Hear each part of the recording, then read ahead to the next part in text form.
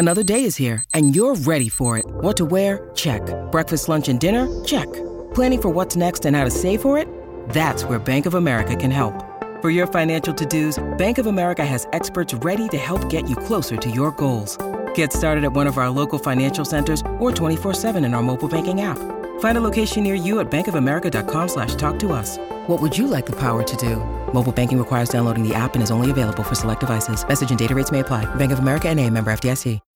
When you need mealtime inspiration, it's worth shopping Kroger, where you'll find over 30,000 mouth-watering choices that excite your inner foodie. And no matter what tasty choice you make, you'll enjoy our everyday low prices, plus extra ways to save, like digital coupons worth over $600 each week. You can also save up to $1 off per gallon at the pump with fuel points. More savings and more inspiring flavors make shopping Kroger worth it every time. Kroger, fresh for everyone. Fuel restrictions apply.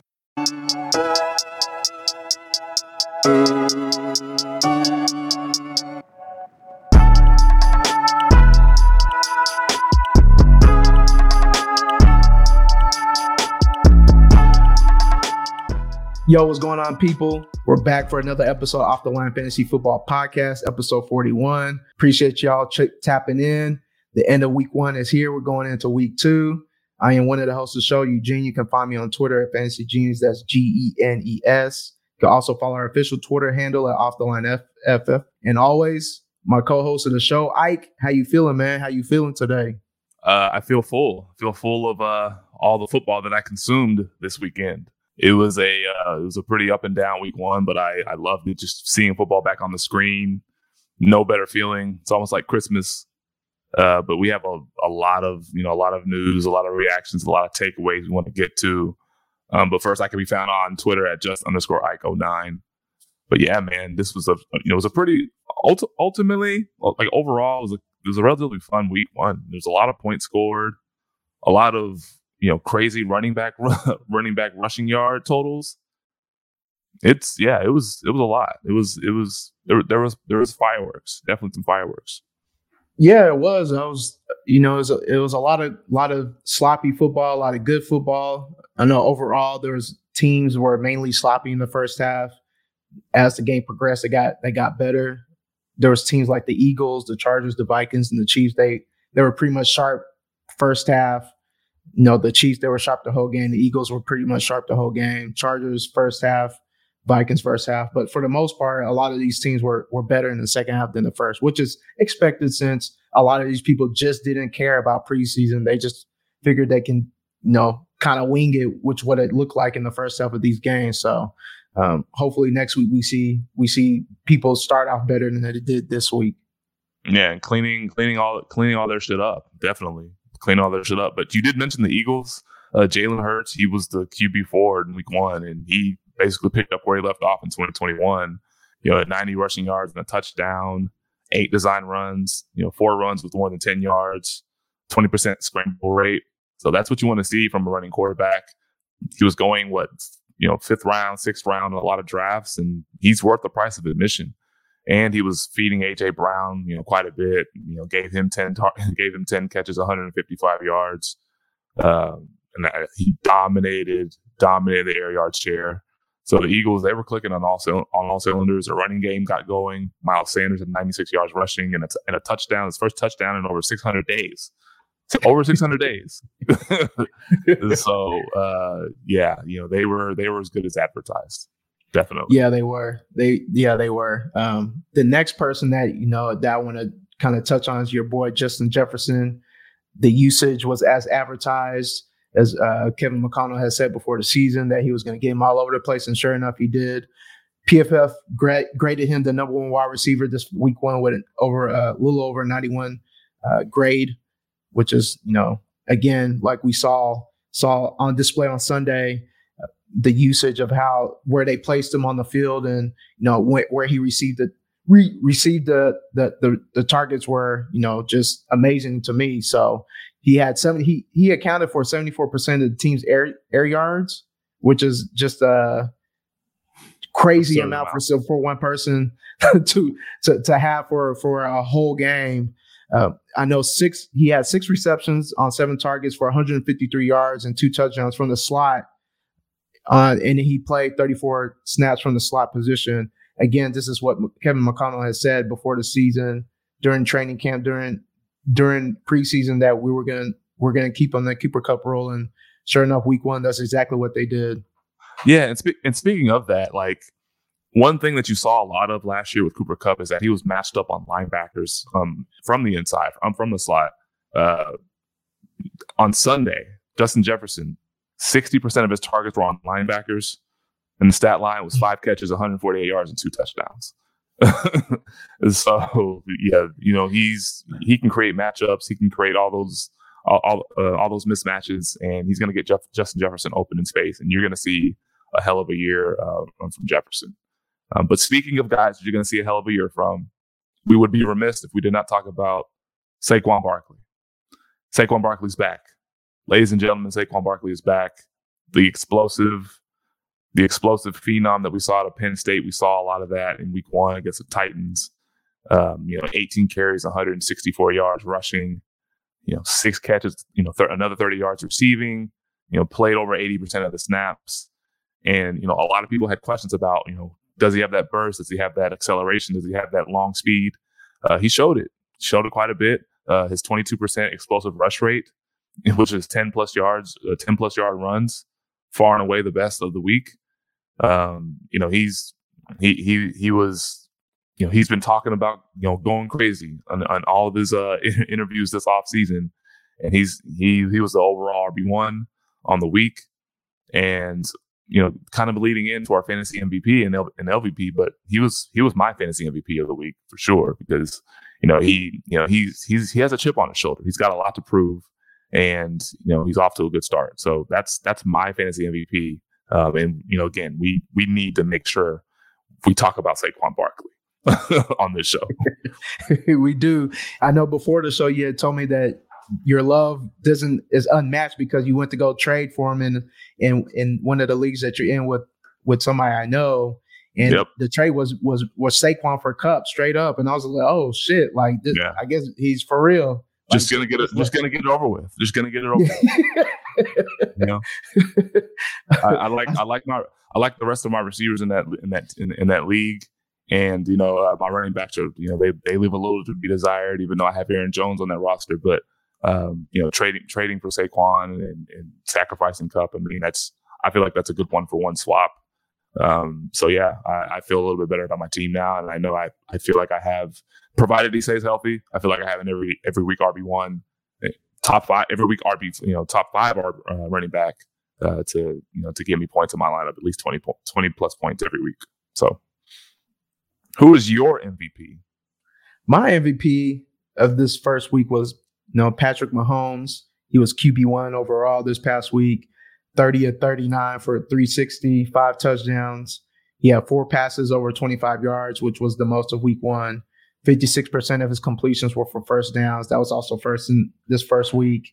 He had 145 quarterback rating under pressure, which was tops in the league also. So it just, everything clicked. Just this fucking sharp, man. They told us that we were gonna spray it to everybody. Essentially, that's what they did. Everybody ate. Everybody will show love too.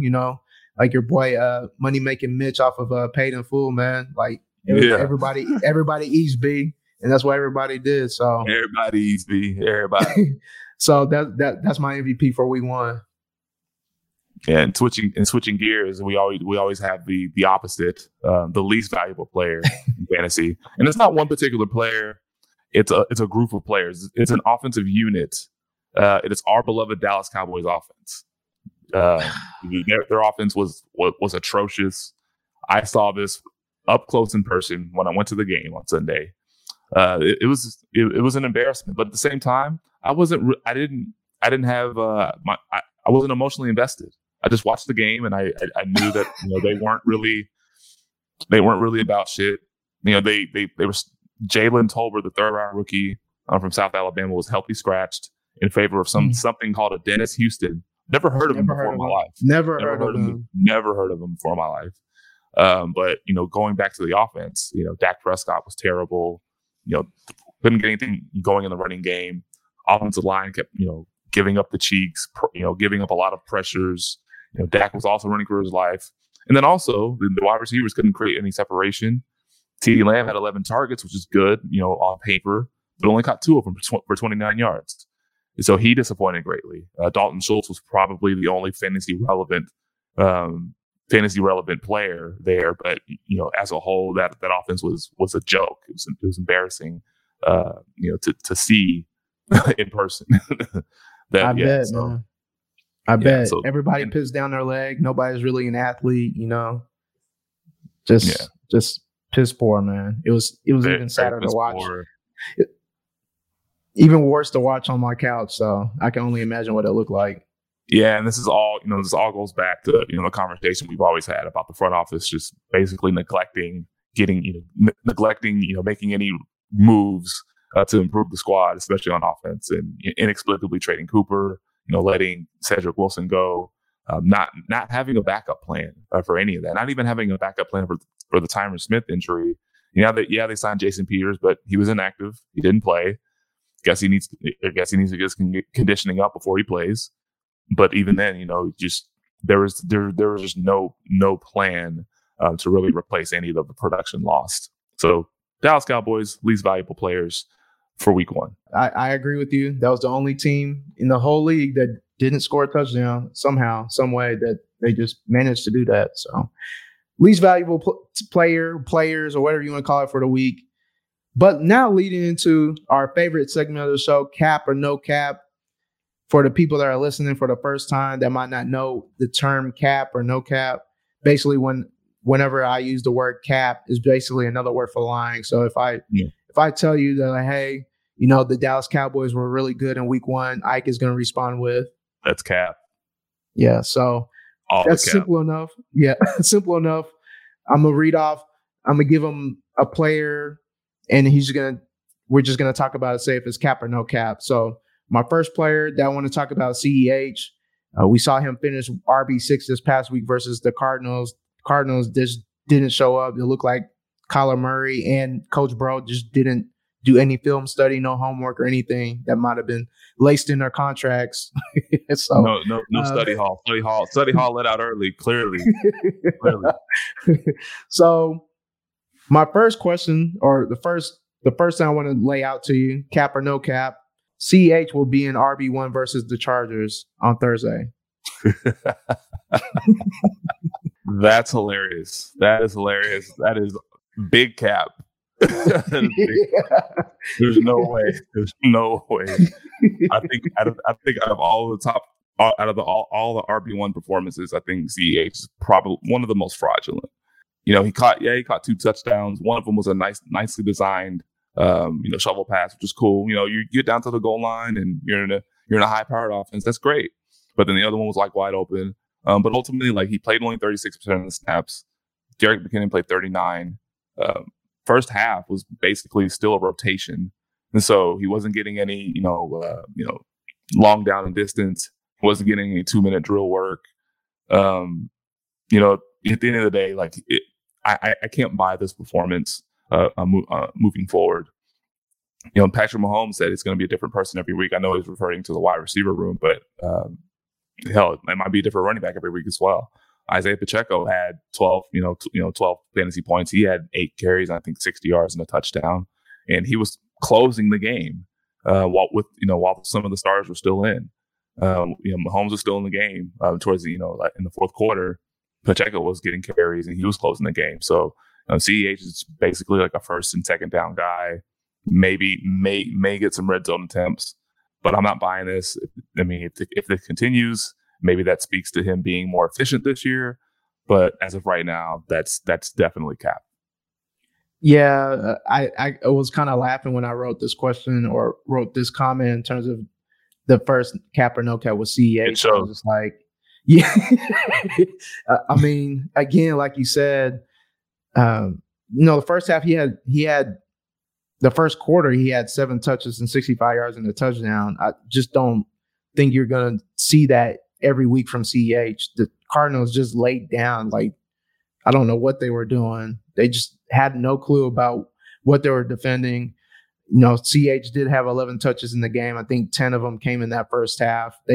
After the first quarter, it just everybody ate. So it's really hard to really take anything positive from the running back room because, like you said, all these snaps were pretty much close. I know McKinnon played the same amount of snaps as CH did, and then Pacheco, he played majority of the third and fourth quarter for the Chiefs when the game was already done. So, I don't think he's going to be RB1 versus the Chargers. Chargers is a good defense. So on to the next one. Antonio Gibson. He lives, man. We finally get the usage that we've been waiting for a year and some change. We finally see the CMC type usage, and he delivered. We saw him. He finished as the RB1 for this first week. He had 84 total yards. I think 7 receptions, 8 carries. Like he did everything. He was on the field. I think 51% of the snaps when he was on 51% of the snaps that he was on the field, he was running a route. In a route. I think 55% of those snaps that he played, he touched the ball. So that's really good to also see. So all this to lead up to my next cap or no cap. Antonio Gibson will finish as an RB1 versus the Lions. Let me even make that even further. He finished as RB1 for each week. So the next 4 weeks he plays the Lions, the Eagles, the Cowboys, and Titans. Cap or no cap? I think it's very possible that he can finish as an RB1 because, if you look at the Lions, they got torched by the Eagles. If you look at the Eagles, they got torched by the Lions in the running game. So both of those teams ran the ball down each other's throats. And, both of those teams had pretty damn good offensive lines.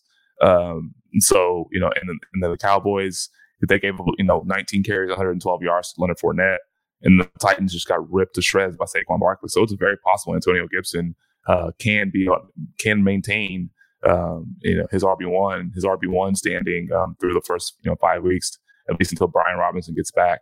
Which even then, I don't even know if it'll be hard. It'll be really, really. I think it'll be really difficult for them to take Antonio Gibson off the field, especially if he's playing really, really well. That'll just kill his momentum, and that'll signal that, hey, they don't really prioritize winning. You keep your best players on the field at all times. And Antonio Gibson, despite his fumbles, despite the issues that he had in training camp and preseason, he's still their best player. He's still their best offensive weapon. Their most explosive offensive weapon. So if they keep this usage up, he's gonna continue to smash. So I think there's no cap. I think he can finish as an RB1. Yeah, I agree with you. I was really impressed of how they used him. It'll be interesting to see once Brian Robinson comes back. We don't know when, but it'll be interesting to see what those snap totals look like and how they use him when he comes back. But it's a good sign whenever he's used in a lot of the passing down work with J.D. McKissic there. And he had more targets than him. His target share was higher than his. The percentage of routes ran on per snap was higher. So it looks good at least for week 1 for sure. So the only thing really quick, the only thing that you can kind of point to that'll give you a little trepidation is that J.D. McKissic was still in this kind of normal role of being the third down back, having the long down and distance, having the 2-minute drill, all that stuff. I think you can kind of look at that, but if Antonio Gibson's just going to keep smashing like the way he is, especially with 4 pretty favorable matchups, then it probably won't even matter what that usage is in terms of the third down and long down and distance and things of that nature. Justin Jefferson will repeat as a wide receiver 1. The answer is yes. we shouldn't even have this. The answer is yes. Whatever. He's the best receiver in the league. There's nobody that can stop him. Kevin O'Connell's offense is going to continue to scheme him open, scheme him against linebackers. The answer is yes. Move on. Next question. Doesn't matter who he's playing against. I know Darius Slay plays for the Eagles, but Darius Slay is probably not going to see that much of Justin Jefferson because they're going to move him around. They're going to be creative, and they're going to keep him away from Darius Slay. And I think even if Darius Slay is even on him, Justin Jefferson is going to cook him. Period. So again, I'm actually annoyed that you asked this question. Next question. Justin Jefferson, yes, he is the wide receiver one every single week until he's on a bye, and that's the only reason. That's the only way he's not on the wide receiver one. But outside of that, he is the wide receiver one. Fair enough. I have nothing to add to that. Thank you. But I have a question for you. This is a bit of an honorable mention. Amon-Ra St. Brown, I think his 7th straight game of at least a 30% target share and at least 10 targets.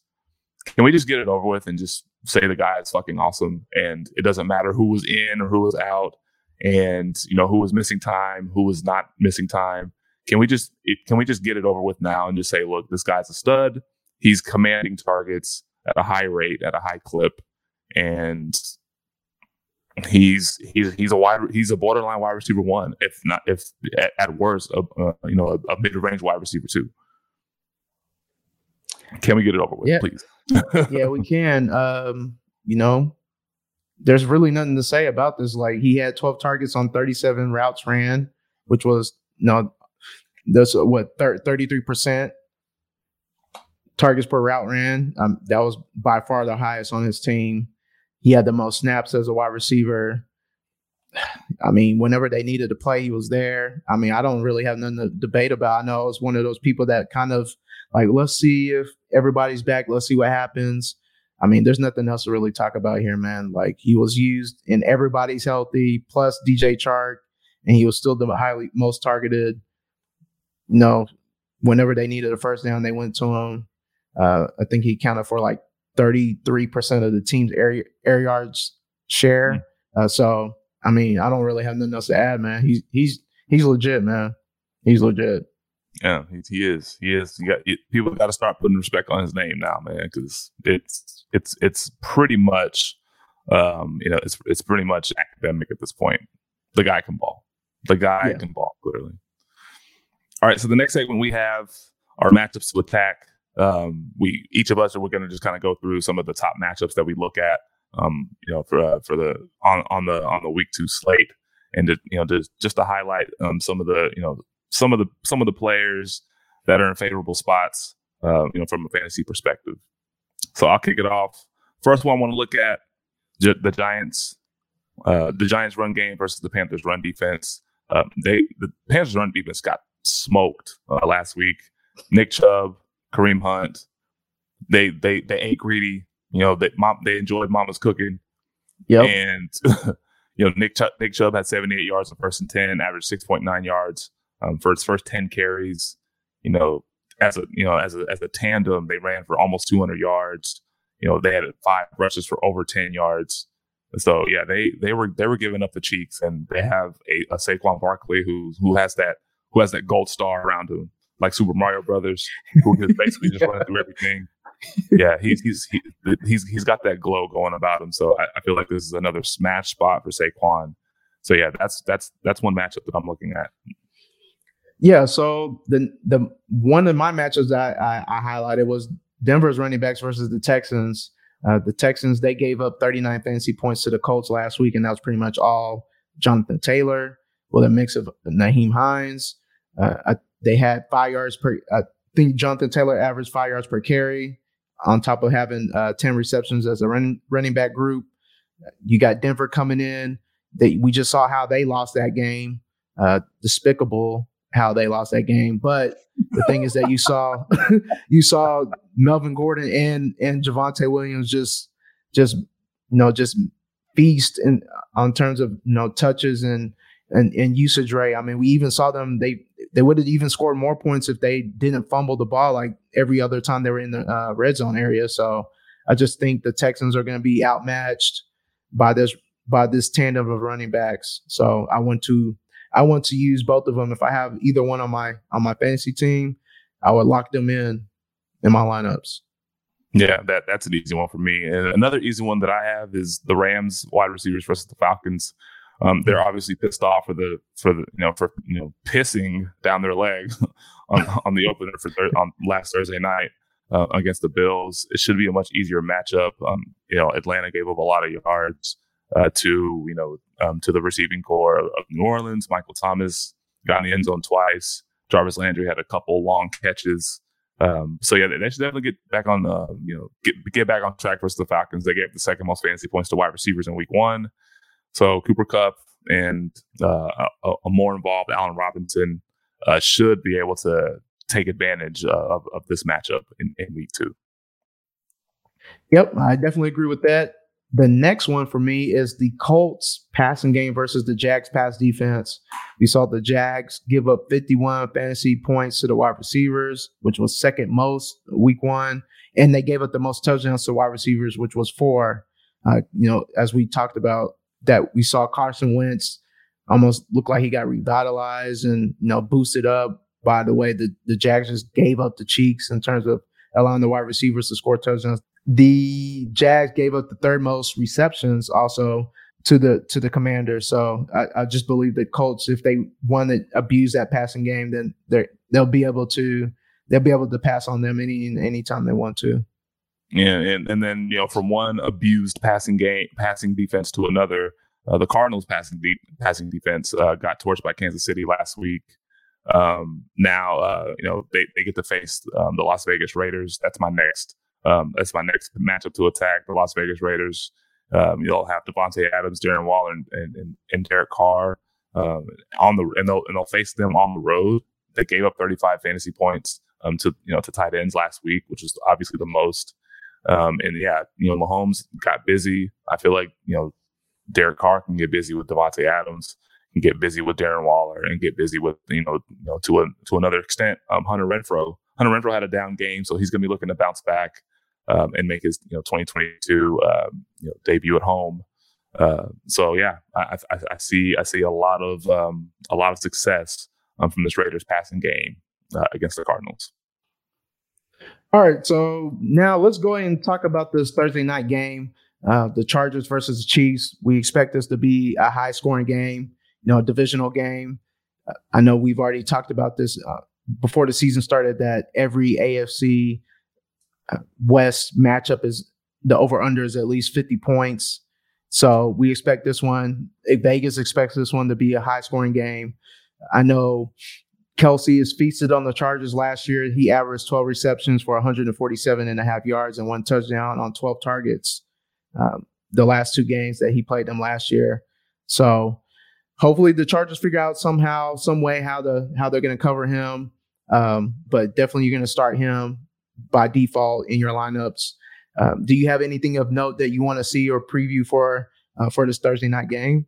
Yeah, to your point, you did mention that Vegas expects a lot of points. We're looking at a total of 54.5 points. I think that's a pretty spot on number for these 2 teams. They always when they get together, they always produce fireworks. Both of their games last year, came down to the wire, right? The first game in Arrowhead early in week 4, Mike Williams went crazy, and then the Chargers upset the Chiefs in Arrowhead, and then the Thursday night game, I think in week 16 or 17, or maybe the start of the fantasy playoffs. I can't remember what week it was. He had Travis Kelce go crazy for over 190 plus yards, basically trying to show everyone that he's still the tight end 1. So that was a wild shootout as well. So yeah, no, I mean, points and points. There's going to be a lot of scoring. I do know that on the Chargers side, we want to see who emerges in Keenan Allen's absence, right? And we want to see who emerges in Keenan Allen's absence, because he's probably not going to play from all reports that we've been reading, that I've been reading today. And it looks like Josh Palmer is going to be the first guy up, and then maybe to a lesser extent DeAndre Carter. But I do think that Gerald Everett is going to be the best, the biggest beneficiary of Keenan Allen being out. And I actually have a bold prediction on Gerald Everett later on in the show. But those are a couple of things that I'm looking at, just who's going to step up in the absence of Keenan Allen. Yeah, for me, I do want to see how they handle the wide receiver snaps with Palmer, because we're not expecting to see Keenan Allen. I want to see what they do with Eckler's touches, because last week we did see him lead the backfield in snaps, and he had 18 total touches, but he didn't really do much with those. He only had 3 targets. Joshua Kelly had 2, and then that was it in terms of that backfield. So hopefully they incorporate him more. I know fantasy owners would want to see more of that because of, you spent a first round pick on him and you didn't really get much of anything of him versus the Raiders. So hopefully they figure it out for this game versus the Chiefs. I know on the Chiefs side, it'll be interesting to see if this offense is for real. I know, like we've been talking about, that first game versus the Cardinals was, it looked like a walkthrough because they didn't stop anything. So, so the layup lines, if you will. Yeah, basically the pregame layup lines. So hopefully this Chargers, they're a better defense. So hopefully we see a better get a better idea of what this offense can look like versus a better defense. We'll see how Juju handles going against Bryce Callahan. Bryce Callahan had Hunter Renfrow on the line order this past week, and Bryce Callahan was 6th in coverage per PFF. So we'll see if Juju gets the same treatment plan as Renfrow did. So that's what I'm looking forward to in this Thursday night preview. And real quick on Juju, he's nursing a little bit of a shoulder, but it looks like he's going to be okay to play on Thursday night. And so that's just one thing to kind of to look out for, especially during the game. If he takes a hit on the shoulder, and if it limits him at any point. But one thing that we did pinpoint, or one thing that we did notice from the Chargers pass volume and how they distributed their targets. 5 players had 4 targets, no more than 4 targets for any given player. And Mike Williams was basically useless. Only 4 catches. 4 targets, 2 catches, 10 yards. Especially when Keenan Allen went out, you think you would his usage would tick up, but no player got more than 4 targets. I think Justin Herbert was just find the open guy and give him the ball. And if it was Mike Williams, it wasn't. It definitely wasn't. Josh Palmer had 51 snaps, but he still didn't run. He still wasn't targeted. I don't think that much. Gerald Everett had 23 routes and just again 4 targets. And so I think we need to to kind of monitor how Justin Herbert's going to distribute the targets. Hopefully, we'll have a lot of targets funneled to Mike Williams and Gerald Everett, this Thursday night, at least for me, because selfishly, I want those 2 to get to eat for fantasy. You're not the only one that's wanting Mike Williams, because I know a lot of people are hyped up with him getting that contract extension, so they expected him to live up to the money, and that week 1 was a very, very much a downer. So hopefully on Thursday night he can lift some faces up and bring him a smile. We can chalk that up as a mulligan. I think that's a mulligan, and we can hopefully get to 7, 8, 9 targets hopefully on Thursday night. All right, so the last section of the show, each week we're going to do Gene and I we're going to do at least one bold prediction. I'm going to let him get kicked off. So go ahead. What is your bold prediction for week 2, sir? All right. So before we get to my bold prediction for week 2, my week 1 bold prediction of Gabe Davis being the wide receiver 1 was a complete miss. I thought he was going to be able to do something. He might have finished in wide receiver 1 territory if he would have got that second touchdown, but it just didn't happen. And he just fell completely short. So I tried it and I failed. So, but we're back this week. We're going back to. It's funny I bring up Gabe Davis. We're going to go back to that game, but who was on that opposite side for the Rams is my boy Allen Robinson. This is a redemption week for him. We saw McVay, we saw Stafford come in and just we got to get him the ball. Stafford made up some nonsense about the way they covered him. Yeah, you've played in this league long enough to know that when people get bracketed, you can still get them the ball. So, but Allen Robinson will finish as a wide receiver 1 this week. That is my bold prediction. Atlanta gave up the fifth most yards to wide receivers at 216 yards. The Rams offense, as we know, is very funneled between 4 to 5 players, and Allen Robinson is definitely one of those players that should be getting funneled targets because he's getting paid like it, and we've seen what he can do. when he gets targets. Like I said before, McVay said that they're going to get him the ball this week, so we're going to hold him to it. He played the second most snaps and he ran the second most routes, so he should be getting more than 2 targets. So that's my bold prediction. So is it the wide receiver 1 or a wide receiver 1? Wide receiver 1. Okay, so finish inside the top 12. Okay, gotcha. Yes. Okay, yeah, I like that one. Yeah, Allen Robinson is a prime bounce back candidate. It wouldn't surprise me if he goes for over 100 and a touchdown. Will not surprise me. So just real quick before I get to my bold prediction for week 1 was a colossal failure. A colossal failure. Sammy Watkins. Oh God, 3 for 18, 18 scoreless yards. His week 1 magic was nowhere to be found. So that was a big time fail. But we're back week 2. Week 2. My bold prediction is that Gerald Everett. We did talk about him earlier. He will repeat as a top 5 tight end on the week. And I know top 5 tight end doesn't carry the same merit as being a top 5 running back or top 5 receiver. But given how tight end is very, very volatile from week to week, this is more so about the opportunity that lies in front of him for me. With Keenan Allen likely out, he did have a pretty good game in week 1, 3 for 54 and a touchdown, a grown man touchdown. And, he has a favorable matchup versus Kansas City, and they gave up a touchdown to Zach Ertz. I know they didn't really give up too many yards, but they still allowed a tight end in the end zone. And Gerald Everett doesn't really have any tight end behind him to really threaten his snaps or threaten his playing time, since Donald Parham is probably going to miss this game as well. So I think Gerald Everett's going to repeat as a top 5 tight end on the week. Yeah, I agree with that. Like I've been preaching this.